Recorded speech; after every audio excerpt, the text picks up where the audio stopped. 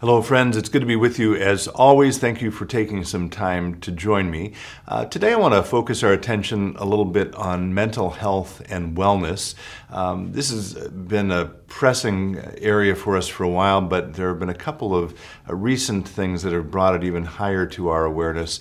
One is, I think many of you have heard, most of you have heard, there was tragically another suicide in the Wayzata High School junior, a young man, and so we grieve with his family.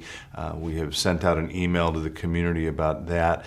Related to the high schools as well, there's been conversation about the tension between keeping our students safe on the one hand from COVID and the need for them to do extracurricular activities and sporting events and the way that's impacting their mental health. By the time this airs, I think the Minnesota State High School League will have made a determination about that. In my own work as a pastor, I've had a number of conversations in the last few weeks with parents, with elderly people, with others who are, among other things, facing mental health issues or are dealing with the mental health issues of family members. And then, of course, broadly speaking, COVID has caused all kinds of increased mental health challenges around anxiety and isolation and depression.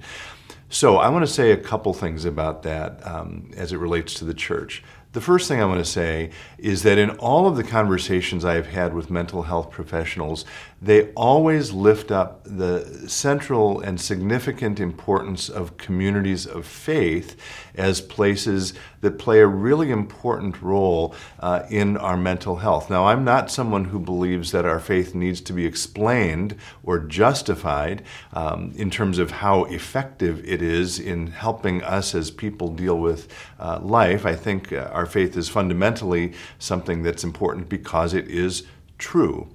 That said, I think it's totally legitimate to lift up the ways that our faith and our communities of faith support us in this life. And so, again, every conversation I've had with psychologists or psychiatrists, they lift this up. And most recently, I was on a Zoom call. I serve on the board of Lutheran Campus Ministry at the University of Minnesota, and joining us was a staff psychologist from the Student Support Center there. And she, again, reinforced how important communities of faith are for all people. And I want to share, and we'll provide a link to this, an article she mentioned. Actually, she followed up with us by email. It's from the New York Times. It's about resiliency, so our ability to bounce back from difficult things. And this article talks again, or lifts up again, the ways that communities of faith can be a support for mental health issues. Again, we'll provide a link to this. I hope you're able to access it without a subscription. But at the end, there are a few bullet points that reinforce this. It talks about the importance of spiritual practices, the importance of altruism, so the focusing on others rather than yourself, which is something that we teach here. The importance of having a mission or a meaning or purpose, again, something we talk about here, something bigger than yourselves.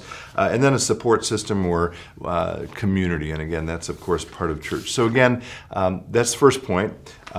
Churches matter on this front. Which brings up the second point I want to mention, which is we actually have all kinds of resources here already connected to mental health. In the email we sent out in the wake of that suicide, we lifted some of those up. Coming up, I want to mention very clearly we have the opportunity to participate, all of the members of St. Philip Deacon, in something called the Mental Health First Aid. That'll happen in November. We'll provide a link to how you can sign up for that. It'll be free to you. Our youth staff have been meeting with our young people as they choose to, both in small groups in our backyard while the weather permits, just to have an opportunity to talk about how they're doing. We have a caregiver support group. We have a support group for families dealing with the particular challenge of suicide. All of those are available today.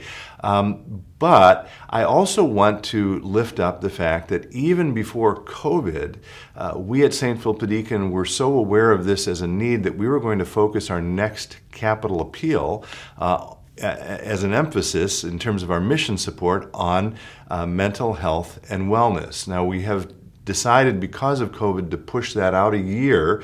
You can read about that in the most recent issue of Inspire magazine. I have a column where I talk about that.